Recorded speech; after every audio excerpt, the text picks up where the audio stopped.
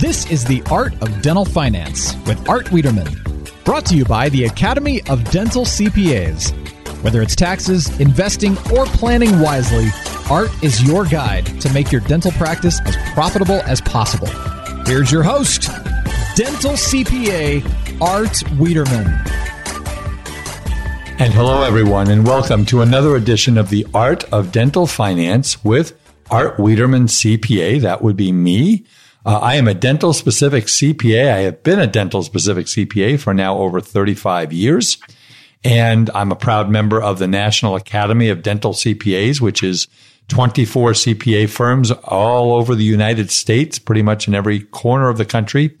And we represent well over 9,000 dentists. And as I told you, you're going to meet my friends as we go along here. And one of my friends I've known for a long time is a gentleman by the name of Rich Walton. And Rich is a specialist in insurance. Now, when you think about insurance, folks, you think about life insurance and you think about disability insurance. Well, we're not going to be talking about life or disability insurance today. There are lots of other insurances that a dental practice needs to protect themselves against all kinds of threats. The primary one we're going to talk about today is malpractice insurance, and Rich's company in Southern California represents well over 1,500 dentists in the malpractice arena, and we're going to talk about everything you need to know about malpractice, what happens if you have to file a claim, what's the right thing to do, what's the wrong thing to do. We're going to talk about workers' comp. We're going to talk about employee liability insurance, which is a big deal these days. So we'll get to Rich in a moment. Let me give you a little bit of information, ladies and gentlemen. And again, thank you so much. We are just getting people every week calling. We've heard the podcast. I actually had one of our clients call today, and he sent a picture of his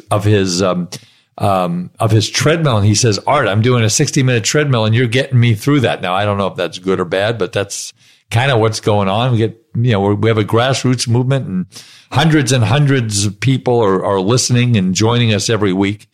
If you want to get a hold of me at my office in Southern California, I'm in the city of Tustin. Call me at 714-259-0505. If you are wanting to email me at artwiederman@gmail.com. If you want to look up all the prior podcasts. We're coming up on a year here. It's been a great journey. I've had so much fun doing this and so much fun engaging with lots of wonderful people. Go on to our website, which is www.hmwccpa.com.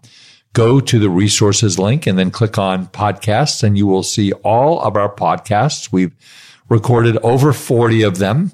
And you can download them. And that's, again, the great thing about podcasts is they're not live and you can listen to them anytime you want. And if you're looking for a dental specific CPA anywhere in the United States of America, I'm in Southern California. Again, I'm north of San Diego. We have a great member firm in San Diego.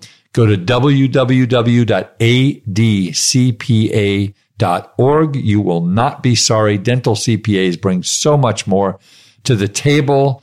And they help you grow your business and save taxes and save for retirement and help you improve the quality of your life, because that's what we do at the ADCPA.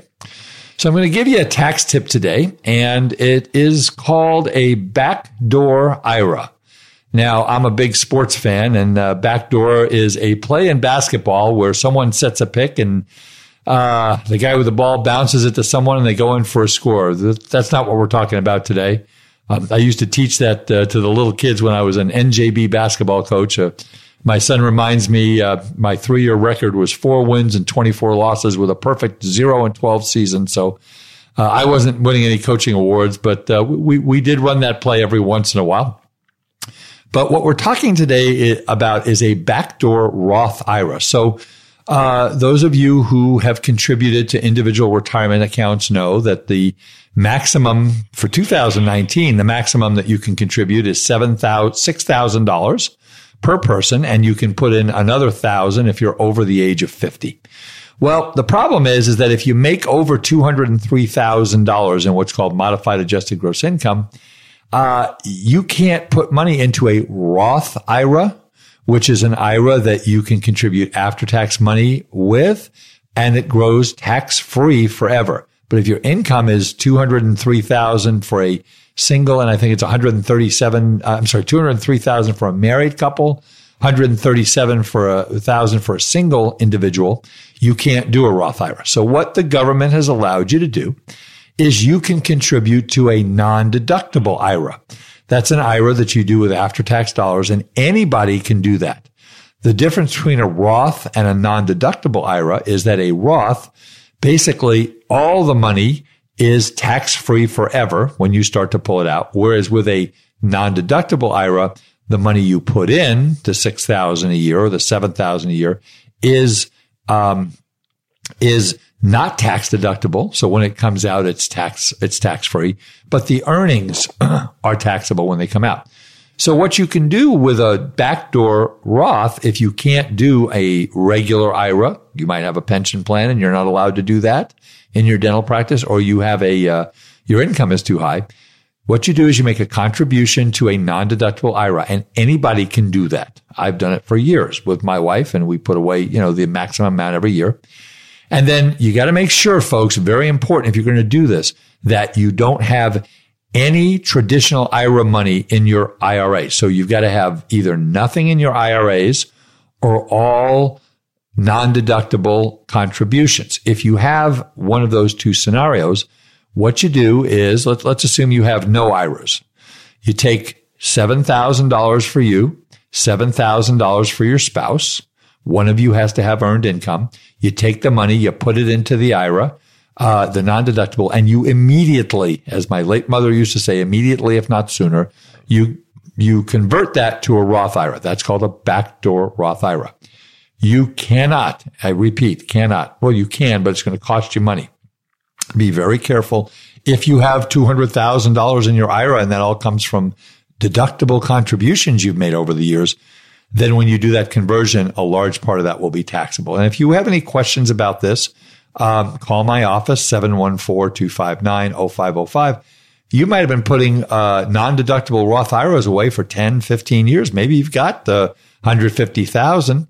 You can, if that's all you've got is non-deductible contributions, you can convert the whole thing in one shot to a Roth and never pay tax on it. So that's my tip of the day. All right, let's get to our guest, Rich Walton. I've known for many, many years. Rich has been in the dental industry and the insurance business for about 15 years, I believe it is. And again, he specializes in working with dentists on malpractice insurance, workers' compensation insurance, and all the different insurances. And there's a right way to do things and there's a wrong way to do things. So we're going to talk to Rich today about all of that. So Rich Walton, welcome to the Art of Dental Finance. Hi, Art. How are you doing? And thank you for having me. I'm doing great. And Rich is with Michael's Insurance Agency in Downey, which is I think that's kind of halfway between Orange County and it's actually in Los Angeles County, isn't it? Yeah, we're pretty closely border Orange County line. Yeah, so we're right just north of Long Beach, about 10 miles. Okay, that sounds good. And Rich is an expert in all this, and he's going to teach you a lot today. But first, Rich, tell us a little bit about your journey. Where did you start, and how did you get get involved with dental malpractice insurance? Well, as far as I didn't get into insurance right away, I started in another industry and have been in kind of like the supply chain management and distribution, but always in sales. In the latter part of it, I dealt in the healthcare industry called on Kaiser Permanente, Hoag Hospital, Long Beach Memorial Care. But my attraction to the insurance was the fact that my father, Michael Walton, who started this agency back in 1982. Prior to that, he was an Allstate agent, and he started this independent agency, and we represent a total of about 65, 70 companies. And so when I started with the agency in 2004, and kind of analyzed it, I looked at, we did a lot of auto and home and business, a lot of small business, and we're now third generation agency. And what I looked at the time was, a lot of our different businesses were changing ownerships. They were a lot of times retail storefronts, and I didn't see the longevity longevity of a policyholder with those types of businesses. And I was kind of looking at what out there, what kind of market should we really go into? And dental was one that I saw that the dentist is one who puts their name, hangs that shingle, puts their name on the door, and they're the ones who are investing. You see them usually, throughout their careers, whatever, 20, 30, 40 years.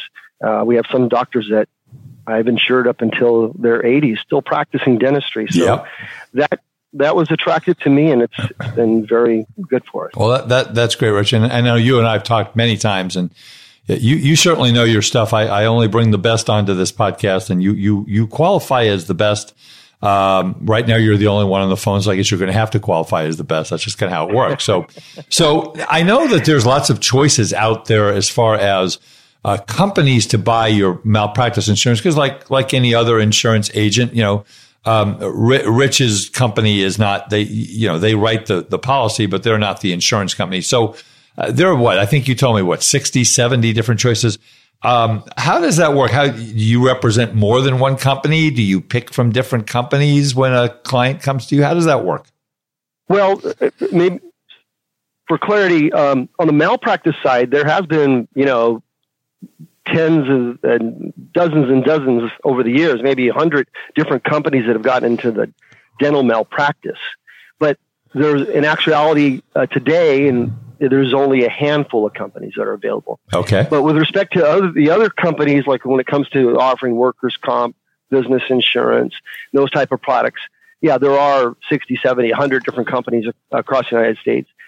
We have direct appointments with all the major players and alliances with the others, and we're able to directly write through 65 plus companies, and then each of them have their niches, especially what they like to call as appetite and what they like to insure, and then it's the job of the independent broker to define and understand the differences and which players will be the best match. But in my malpractice arena, that is somewhat of a narrow focus, but there's only a very narrow offering of companies out there. Okay. So, and obviously I think we know the answer to this question, but maybe expand a little bit is, obviously, I've never met a dentist who does not have malpractice. Are there dentists out there who practice without malpractice insurance, Rich?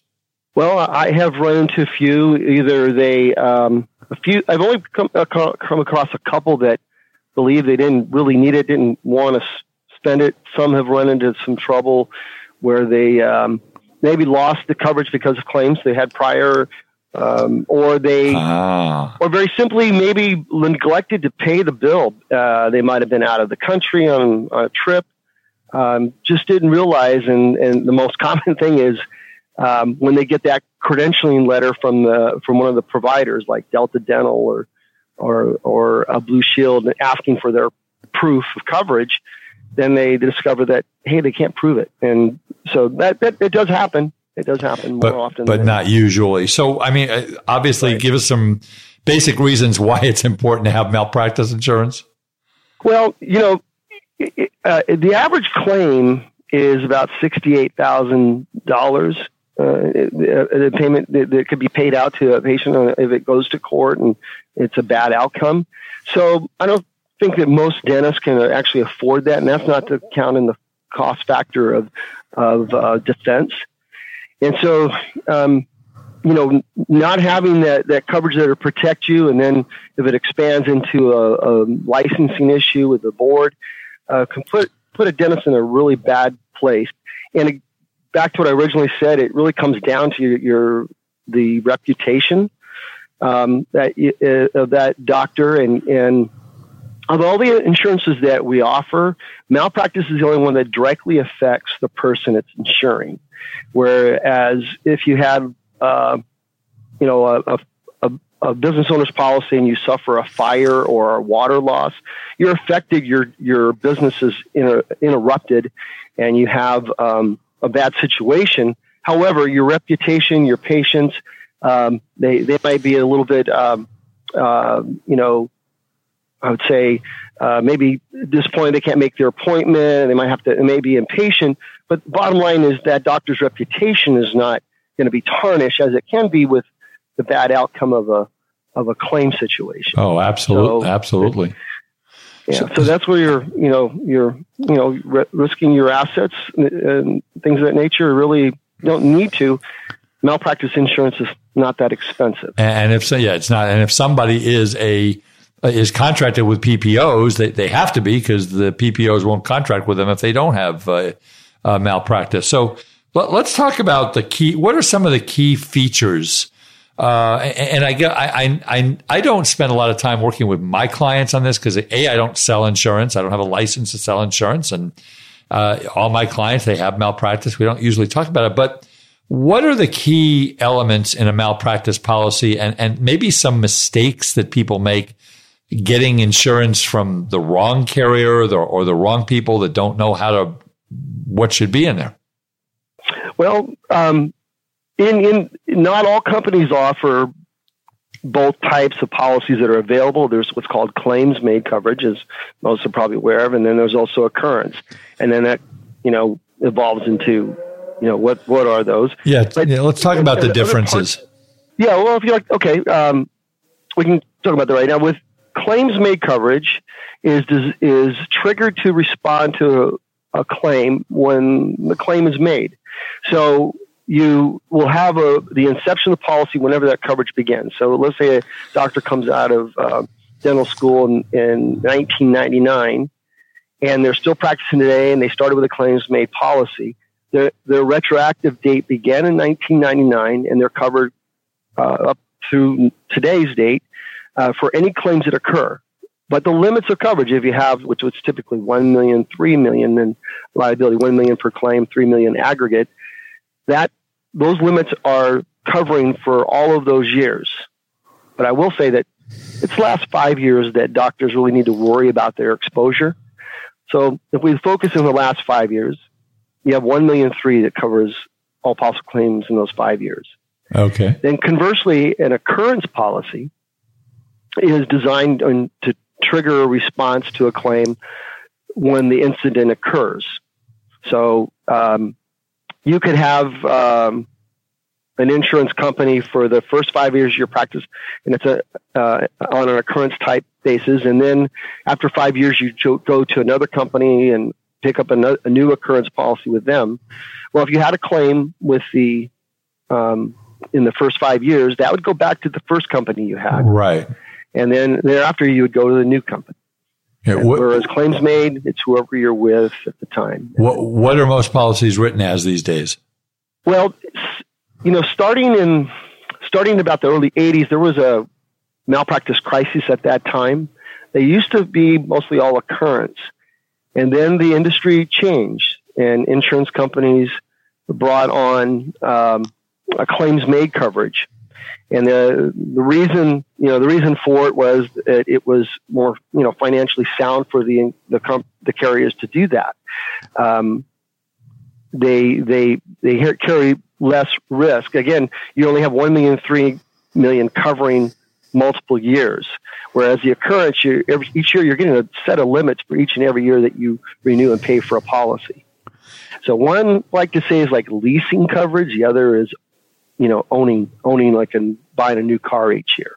Okay. So you don't, do you talk to the doctors and say, well, Dr. A would be better with occurrence, but Dr. B would be better with claims made, or how does that work? Well, that's the trick. I get that question all the time. I'll have a doctor that comes to me that has a claims made policy. They've been practicing 10, 15 years, and they're interested. Well, can I also have an occurrence quote? Well, we can offer a quote, but then the feasibility for them to transition from the claims made to the occurrence becomes the question, because what's needed with the claims made policy is and I'm sure most of the dentists listening to this have heard, is what's called the nickname is tail coverage, which is an extended reporting endorsement. And that if a claims made policy ends, and ideally you want it to end at retirement, or that's the ideal. They work the whole career, then you get that tail coverage at the end. And usually it's free with most companies to get that tail coverage when you fully retire. But if you're trying to change policy types midway in your career, there'd have to be the purchase of the tail coverage to be placed on the claims made policy so that you can start fresh with an occurrence policy. Otherwise, you leave yourself completely exposed, because if there's no endorsement on a policy, then a claim cannot be made. That's the danger when doctors on their claims made policies neglect to pay the premium and it's canceled and they find out 6 months later. Those insurance carriers, most of our competitors, they all will say, well, sorry that happened. We'll start a new coverage for you. And then if they were 10 years with the company, they just now have a 10-year gap of coverage. And if there's a claim, they're up the creek without a paddle? Yes, sir. Oh dear. We don't like that. So what are some of the biggest mistakes? I mean, I'm sure that you get a call every once in a while from someone who's got a 911 crisis. This patient is really mad. I'm being sued. I don't know if my coverage is good. I've never really trusted my agent, obviously not you. What are some of the mistakes you see when you look at other policies and other coverages from other dentists? Well, a cheap price is not always the best way to go. Sometimes could be a sign of maybe lack of coverage of a policy. What's real important is that a doctor, as we said, it's their name, reputation, should also have the ability to make decisions in the claim process, meaning that what we call pure consent to settle. And that's a very strong element. If you have pure consent to settle, then there's no case that can be settled on the doctor's behalf or decided by the insurance company in that claim. Now, some companies, very few, have unreasonable consent clauses that they can override the doctor. They have peer review. They have, the worst case would be like a hammer clause. And the hammer clause simply means that if the insurance carrier has decided on the case that it can be settled for X amount, and that you, the doctor, believes, no, I didn't do anything wrong. This was all done right. Everything was within the standard of care.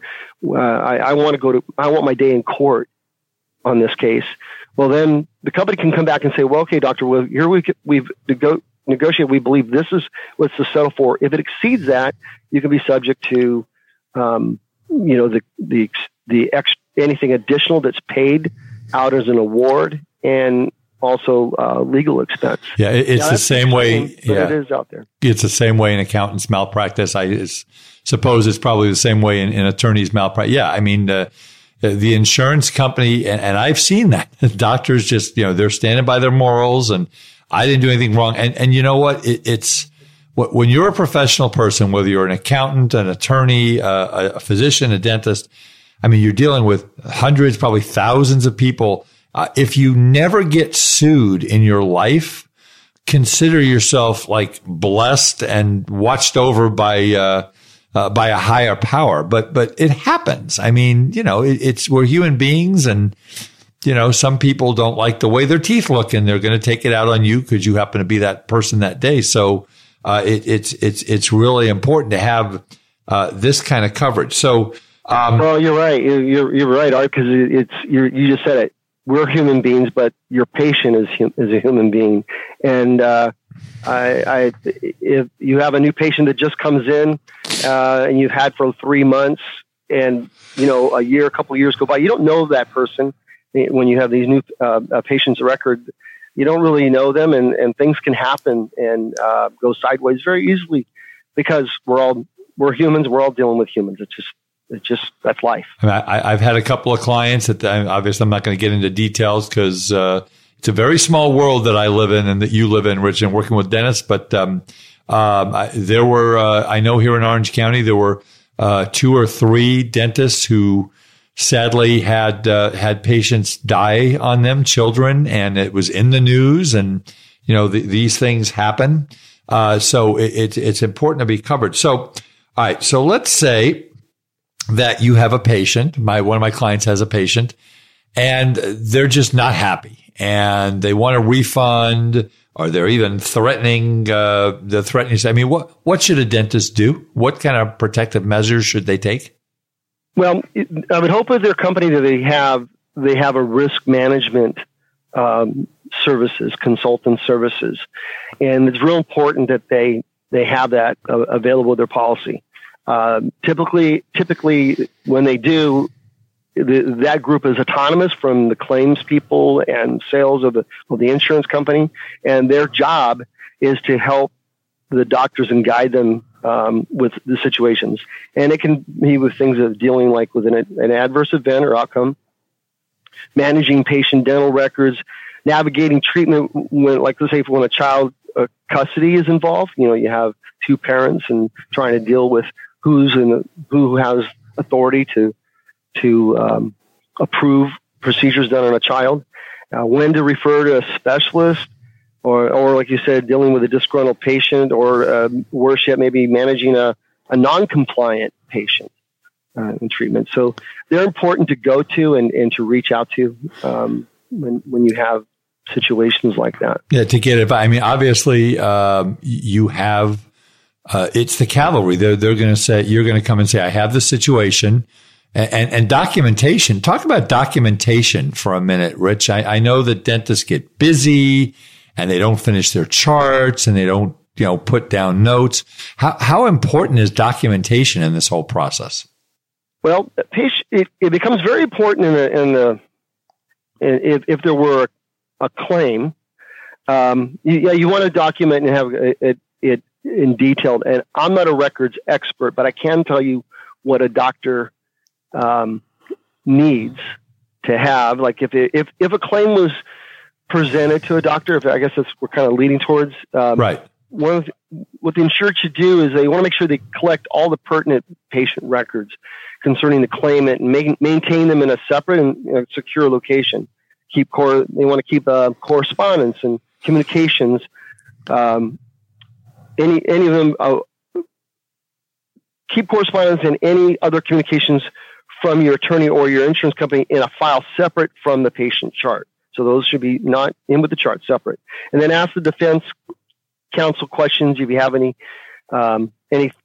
questions that are unclear about the proceedings, and assist your attorney. It's important for them to assist the attorney because they will be the best source of information, and it's very vital in the defense.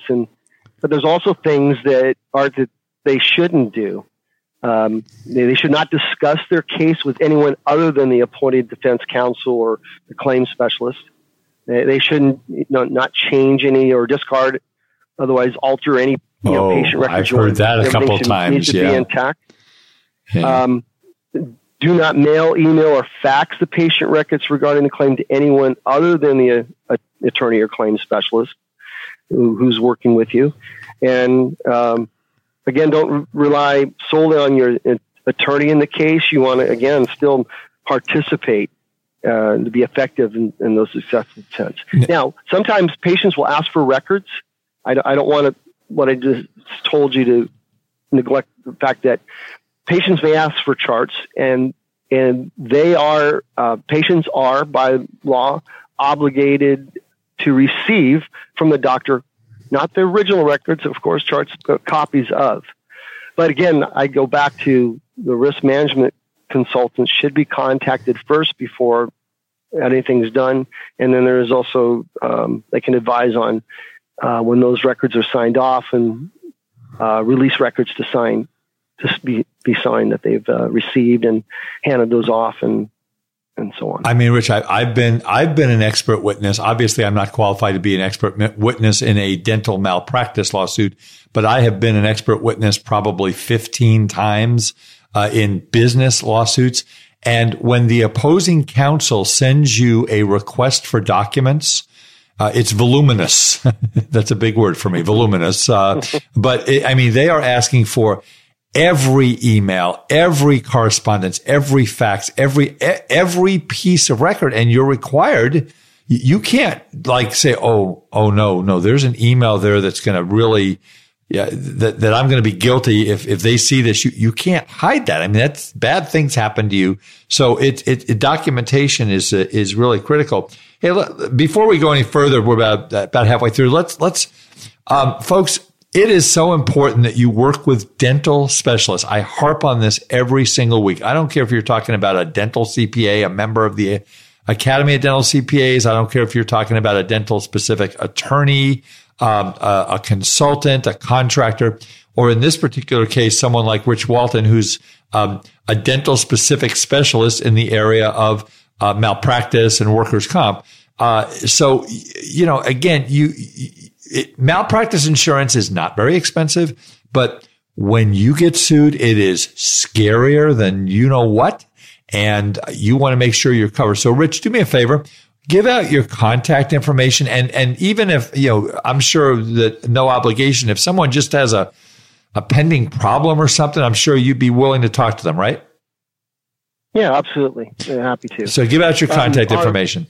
Yeah, our office number here, I have a toll-free number, and we cover broadly in Arizona, Nevada, Oregon, Washington, and all of California, is 800-928-0431. And I have a specific web address, medprodentist.com. Okay, medprodentist.com. Yeah, we represent MedPro Group, and that links to there. And I'll say we have on our site risk management strategies, informed consent forms that are available for doctors to access if they so like to help them. And again, folks, go ahead and go on our website, www.hmwccpa. Go to resources, go to the podcast link, and probably late September, Rich's podcast will be up there with all of his contact information, or obviously call our office at, like I say, 714-259-0505, and we'll get that for you. So, Rich, now can an owner dentist be sued for the acts of one of his or her associates if they have their own malpractice? So how does that work? I mean, the senior doctor, the owner doctor has insurance. The associate doctor hasn't. How does that work if the associate that's a good question. Oftentimes, the common thing I hear from doctor owners is that, well, I don't really need to worry about my corporation entity. These doctors who work here in the office, they have their own insurance. And yeah, that's true. They have their own insurance, but the name insured on the policy for each of those doctors that are working in the doctor's office is those respective doctors. So in insurance, the name insured is who the insurance policy is contracted to defend. So in an owner doctor's office, with respect to malpractice, the policy designed to defend the doctor. And actually, coverage is best when it's a sole proprietor, because they can only really be engaged in a claim as if they were involved in treatment of the patient. Whereas when you have an entity, if that entity is paying an associate doctor to do work in your practice, then what we call vicarious liability can be charged against the entity that's paying that doctor in that practice. So even if the owner's never touched the patient, his corporation is exposed to allegations. Now, unless maybe the dentist working there additional insures the corporation, that gets into kind of a little bit of minutia there, trying to have that done. Not all companies will endorse an insurance policy to name a corporation, and if you have a specialist that's going into different offices, like a periodontist or an oral surgeon, they're not going to make those kind of requests of their insurance company for each office. So the best way to cover a corporation is to have a corporate policy that would cover the staff and cover the vicarious liability allegations of those other dentists working there. And then the doctor, he or she has their personal policy that takes care of them and their actions, and a corporate policy that takes care of everything else. It typically only runs about 10% of a standard policy, but of course it'd be rated based on how many doctors are working in the practice. But that's the best way. And And yet, yes, claims like that happen often. Now, let's talk about, I know in insurance that you can buy malpractice insurance that includes legal fee coverage and doesn't include legal fee coverage. Do you have the choice in dental malpractice? I'm sorry, I didn't quite understand. I mean, legal fee. So I know, I'm just comparing it to my malpractice policy that I had for the 33 years I owned my own practice. I had a choice of buying a policy that had a lower premium, but I would pay my own legal fees if there were a claim, versus a policy where the insurance company would pay my legal fees. Do they have that in dentistry at all? Yeah, no, the malpractice policies all cover the cover your legal fees for the attorneys, the companies we represent. That cost is outside of your limits of coverage. So with a $1 million, $3 million, if you have a claim, you could have, let's say you mentioned the debt. Let's say $1 million paid out, and there's another $500,000 that was paid out in legal expense. Well, that would be on the insurance carrier to cover. Now, when we have some doctors that we insure that have had bad claim experiences and they don't qualify in what's called the admitted programs in the state of California or other states, it's pretty much the same along the line that if you have like a severity claim or frequency of claims, these rates are filed in the admitted program, so they don't qualify to be in the program with those companies. Well, we have to then go to surplus line companies. All the surplus line companies, almost every case, will only offer coverage where the defense is inside the limits. Uh-huh. So you could end up consuming all of what might be an award to a patient and also the legal expense. And then they also have deductibles in those policies as well. And then whatever the legal expense is also charged back along with the deductible as well. What's the average deductible in your basic dental malpractice policy? Is there one? Well, in our preferred programs, there is no deductible with the two companies that we offer. However, we do have a few competitors.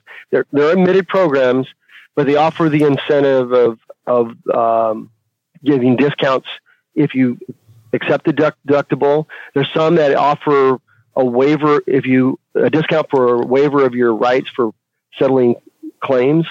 So those are out there. I guess kind of the question is then when they do that, are they really solid for your defense? When they say they're going to give you pure consent in making your decisions, are they really believers in that? If they are offering alternatives by giving discount incentives. But those are inferior companies, Rich, and we don't want our listeners to deal with them. They should only be dealing with you. Yeah. Anything else about malpractice? Because I want to hit on a couple of other policies. Anything else that the listeners should know about a malpractice policy that they should be an aha moment? They call their carrier tomorrow, call their agent tomorrow, or do we pretty much hit all the high notes? I think we hit on some of the main things that come up all the time. Again, I go back to always make sure that you keep your payments up to date. I wish most of our doctors would set everything up on the auto pay. That would be nice. It doesn't happen. It doesn't always happen you want to make sure it's the one coverage you really cannot afford to lapse in. Yep. If you have like your office insurance policy and you forget to pay for, and you realize you're out of insurance for 3 months, well, you're only out for 3 months. Right. And that's the beauty of occurrence policy for malpractice. If you have if there's anybody out there that is talking to a young doctor that's just starting out, strongly encourage them to have those doctors coming out of dental school to always look and procure the occurrence policy first, because you never know what life's going to bring you. The worst case scenario is if you already have an occurrence policy, let's say you have an adverse claim and you're non-renewed by the company you're with, but you had occurrence. Well, you don't have to buy that tail coverage. That tail coverage usually is 150, 180, 200% of the expiring base premium. So that's several $1,000s. This is where doctors get hung up, is that they're leaving because of the claim. They end up with paying, several $1,000s to buy that tail coverage to protect them for the past with the old company, and then they're outlaying usually a large premium amount for the new company, all at the same time. So you can make big mistakes if you don't have someone navigating you through this maze here. So, Rich, let's get into some other coverages. Talk a little bit about workers' comp. Is a workers' comp policy a workers' comp policy? Can you get it from anybody? I know there's a lot. You said there's lots of companies, but what are some of the things in getting a workers' comp policy that someone should really pay attention to? Well, in California, it's required, and the maximum coverage you can purchase is $1 million for death, disability, disease. Then the only way you can increase coverage in work comp is if you have an umbrella or excess liability policy, and typically those are sold over maybe the business owners, the workers' comp, and if you have an business auto liability, you can the umbrella can layer over those. Are there good companies or some companies better than others? Yes. You want to make certain that you are working with a financially sound company. That's there's a rating out there called AM Best, right? And all of our companies are either A rated or higher. So that's important. And you want a company that has a good claims handling. But I'll tell you probably the thing to talk about with the doctors, because as most doctors, dentists that I know, they really like to focus on practice, and some of them really like the business side of it, but maybe I would say most don't. And one thing they get there was a law that took place starting January of 2017, as you probably know, Art, where now if you have a stock corporation, you have to have a officer waiver form now signed and submitted into the company, and it needs to be kept on record. Whereas before, we used to just have to identify and list them on an application if they were a corporate officer. So what if they don't have one of those? Well, if it's not on record with the insurance carrier, then at the audit time, the companies have to charge for your payroll as the officer, owner, dentist of that corporation. Oh, so because you don't generally have the owner dentist. Generally, their salary is not included, but if they don't have that waiver, they have to include them in there. Yeah, they have to include them, and the companies cannot even. They're not even allowed to. If we sign the waiver after the fact, they're not allowed to enforce that waiver as an exclusion until they can only start it when the date of when it was signed and submitted in. So if you go halfway through the year, you could have 6 months where you're paying the officer wage for the doctor, and then the other 6 you would have it waived. We've pretty much have gone through it. We've had so many where the communication went directly out from the insurance carrier to the company, and we as brokers didn't have any really clue as to who's returned those forms back. We had a lot of doctors ignoring it. It was quite an ordeal and dealing with the audits. But that's one part of it. The biggest part is always make sure you respond to the audits, because when they don't, then the companies, because Workers' Comp Bureau requires they have a timeline. I believe it's like 120 days from the expiration of the policy term. They must submit the audit. And if it's not submitted, then the company, they have to meet that deadline. They have to then do what's called an estimated audit. And there's a lot of discretion there with the companies on what they might estimate. Each company does it a little bit differently. We've had some go take the payroll they were given and up at 300%. Wow. And then they get a bill for it. The good news is it can be fixed. It can be amended by simply completing the audit. But again, that's a lot of time consumed for the doctor in doing that. And it's scary, because if you don't respond and don't see it, then collection notices can possibly be sent out if no response or payment is made on that audit that they've estimated. So that's my biggest tip for for all doctors is please complete your audits, please. Right. And now I've seen, again, we do accounting for, a couple hundred dental practices where they'll do it on QuickBooks, or we'll do it for them, or a combination of both. And I see some offices are paying a couple $1,000s a year in workers' comp. I see other offices paying $8,000, $10,000, $15,000, $20,000. I mean, it's a percentage of payroll, right? Yeah, it is. And years ago, most companies were providing for dental. In dental, there's one class code for the whole office. So that includes front office, your RDAs, your dental hygienist, your dentist. Everybody's is classified together. Class code 8839. Okay. And they charge it all as one. What's different now that was, several years ago is that the state now is chopped up by territories, almost zip codes.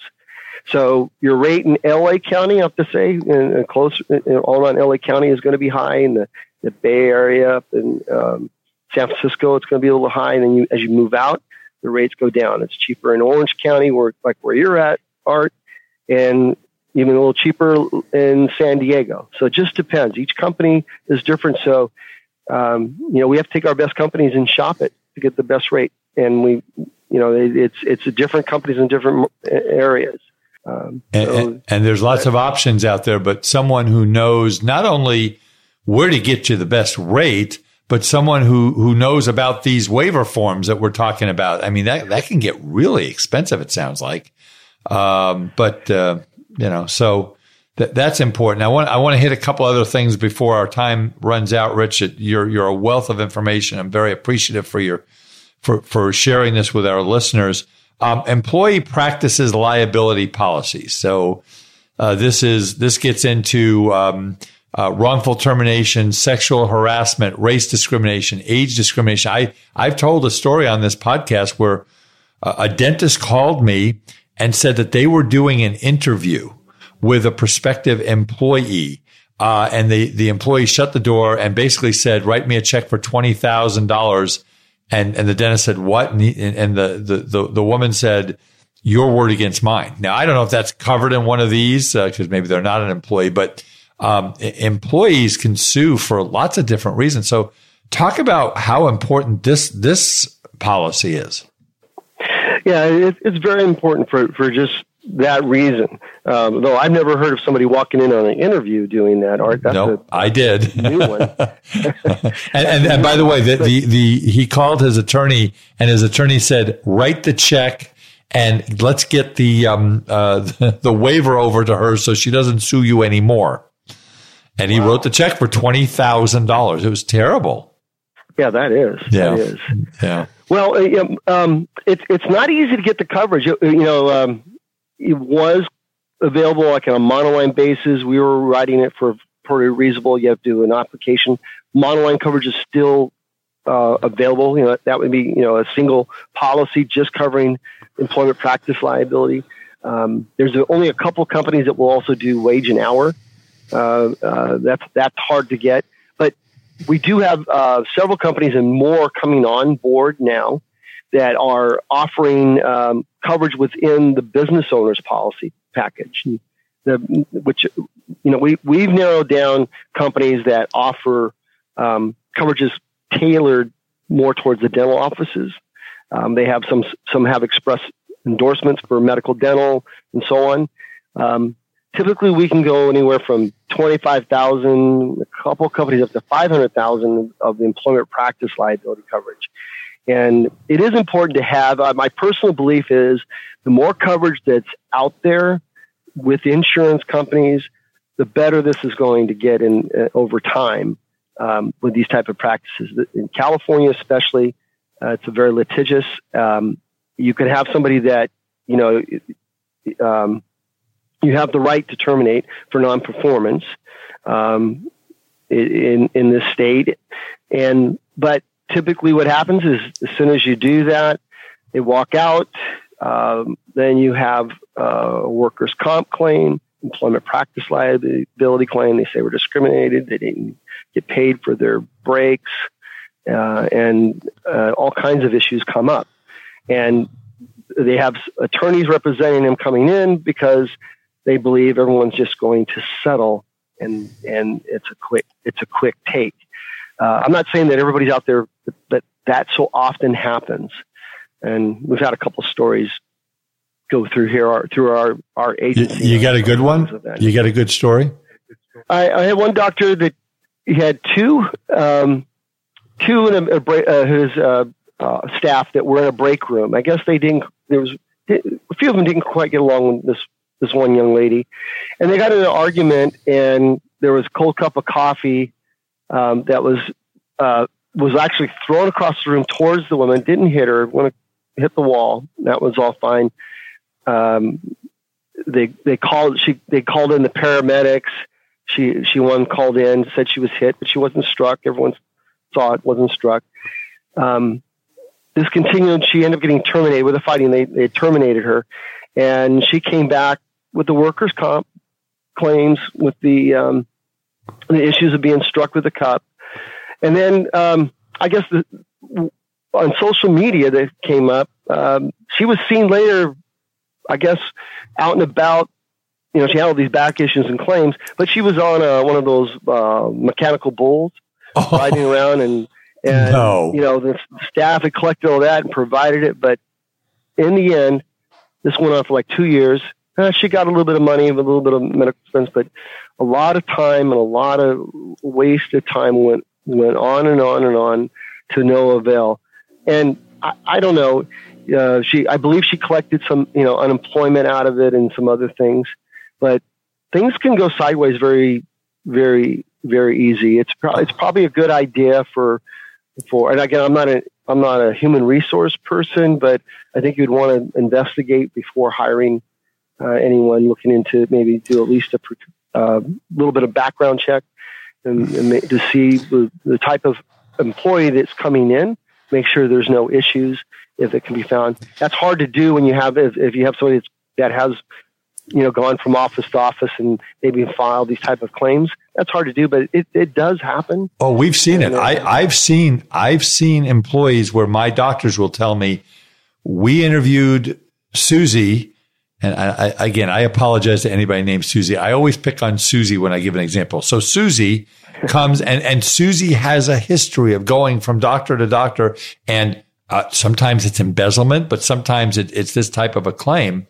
And, you just have to be so careful. The other thing, doctors, and this is just basic, and I've got some folks that I know that just, my late mother, God bless you, Cynthia.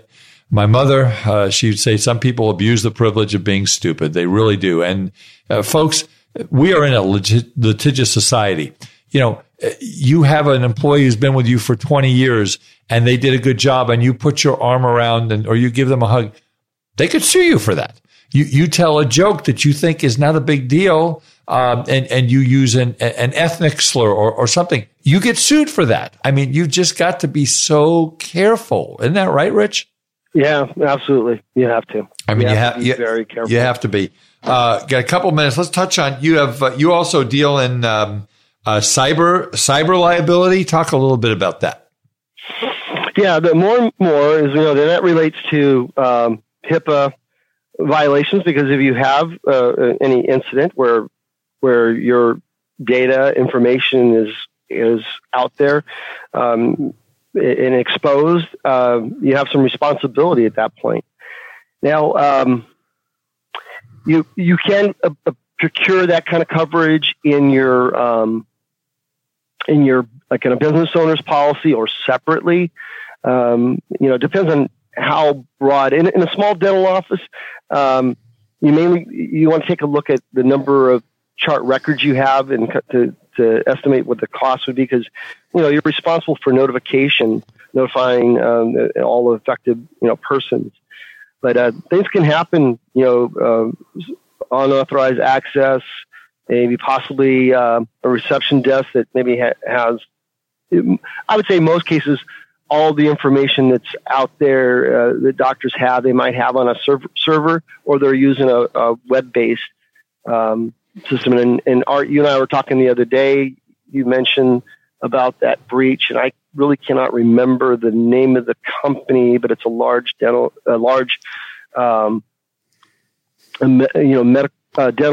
management system that they got locked out, and so that's a problem. Maybe not necessarily a breach of the information of patient records, but no accessibility to those records. So those type of things, cyber liability coverage is good to have for the network security. You'll need it for credit monitoring. Any information you have that's privy to your patients is an exposure. So folks, you're starting a practice from scratch. You're buying a practice for the first time.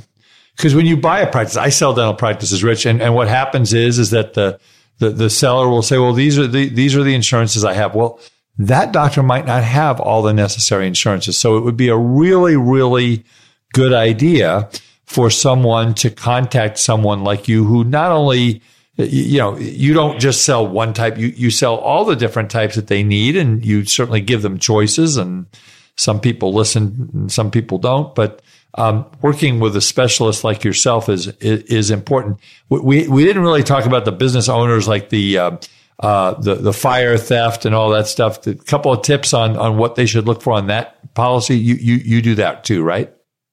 Yeah. Yes. And within that, the idea there, some call it a fire policy. Yes, it'll cover things like fire or water damage. What's really important, though, because in dental offices, the newer technology you have there, you have a huge investment in the equipment, in your X-ray machines. If you are making your own dental appliances and so on, and things of that nature, you could have a lot of money invested in your equipment. And also, when you're leasing a property, if you're doing build outs into creating those custom offertories and the plumbing that goes into it, there's a huge investment, or what's called tenant betterment and improvements, which are typically, if you look at your lease agreement, are the responsibility of the leasee. So if there were a fire and everything is lost, you need to rebuild all that. So your business personal property or contents coverage needs to meet what's called the replacement cost. And replacement cost also means if you have let's say you've been in practice for 15 years and the chair you bought 15 years ago was $5,000, and the new one today is a $12,000 chair, or $15,000 or $20,000 chair. Well, then you would need to look at having your limits of coverage to accommodate the replacement cost of a like for like newer model, so to speak. But loss of business income is very important as well. It's not to be confused with business overhead, which is a disability type coverage. If you're not able to practice, that's something you should speak to your life or disability agent. But on business loss of business income, your practice is shut down. There's coverage for that and extra expense to move your operations possibly into another sublet office so that you can see and treat your patients. So those are very important to have. And Rich, I have acted for many dentists, probably 10, where there have been a fire or a flood, and they'll come to me and say, Art, based on the fact that you're a dental specific CPA, can you work with the insurance company and show them what my lost profits were? And then we get into the production report. So, Rich, we've talked about this. Obviously, if you ever need somebody who has a dentist who has a fire or a flood or something, and they need some calculations of lost profits, I do some really cool spreadsheets, as do all of our members of the Academy of Dental CPAs. So that's really important too. Another reason to have a dental CPA. I have to say you're so right, Art. And I referred a couple to you when that happened. You did, and that is true, because the dental specialty is different, unique in how the practice operates. It's not the same model as the business next door that's a shoe store, right? And so you have to have it just the same as where if somebody needs advice of an attorney, you want it to be somebody who has knowledge of dental practices, and if they handle the malpractice, typically our attorneys also that we work with, our companies work with, they handle the malpractice. They know how to deal with board issues, and sometimes you need above and beyond for other things, and it's good to keep in touch with those types. Well, Rich, this has been great information. We're unfortunately at the end of our time of the podcast. One more time, give out your information. Folks, if you need someone, you should just call Rich and just say, Rich, these are the insurance policies I have. You send him the policies. He'll look at them and he'll give you an honest answer one way or the other. You've got a good policy, or we need to tweak this, or whatever.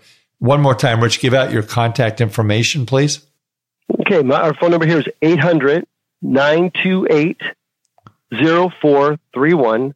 And the best way to reach us to our website is to simply remember medprodentist.com. Okay. Rich, thank you so much. Great information. Ladies and gentlemen, thank you for the privilege of your time and listening to our podcast. I'm very hopeful the information like what Rich gave us today is helpful to you. If you're looking for a dental-specific CPA in Southern California, my number is 714-259-0505. Email me at artwiederman@gmail.com. Go to our website. You can see all the podcasts, www.hmwccpa.com. Go to the resources tab, go to the podcast link, and you'll find them all there. Again, Rich's will be posted up on the internet right around the 1st of October and of 2019. And if you're looking for a dental-specific CPA anywhere in the United States, www.adcpa.org. Please go call your local member of the Academy of Dental CPAs. Rich Walton, thank you so much for your time and your great expertise. I love working with you, and whenever I get the chance, I do send my clients over, although most of them, I don't get too many phone calls. You and I have talked about this where, Art, can you refer me to somebody who can help me with malpractice insurance? They normally, they have somebody they talk to their classmates, but when I do get the opportunity, Rich is my guy. So Rich, thank you so much. Thank you, Art. Good night. All right, Rich. Thank you. And ladies and gentlemen, that's it for this episode of The Art of Dental Finance with Art Wiederman, CPA. And we'll see you next time. Bye-bye.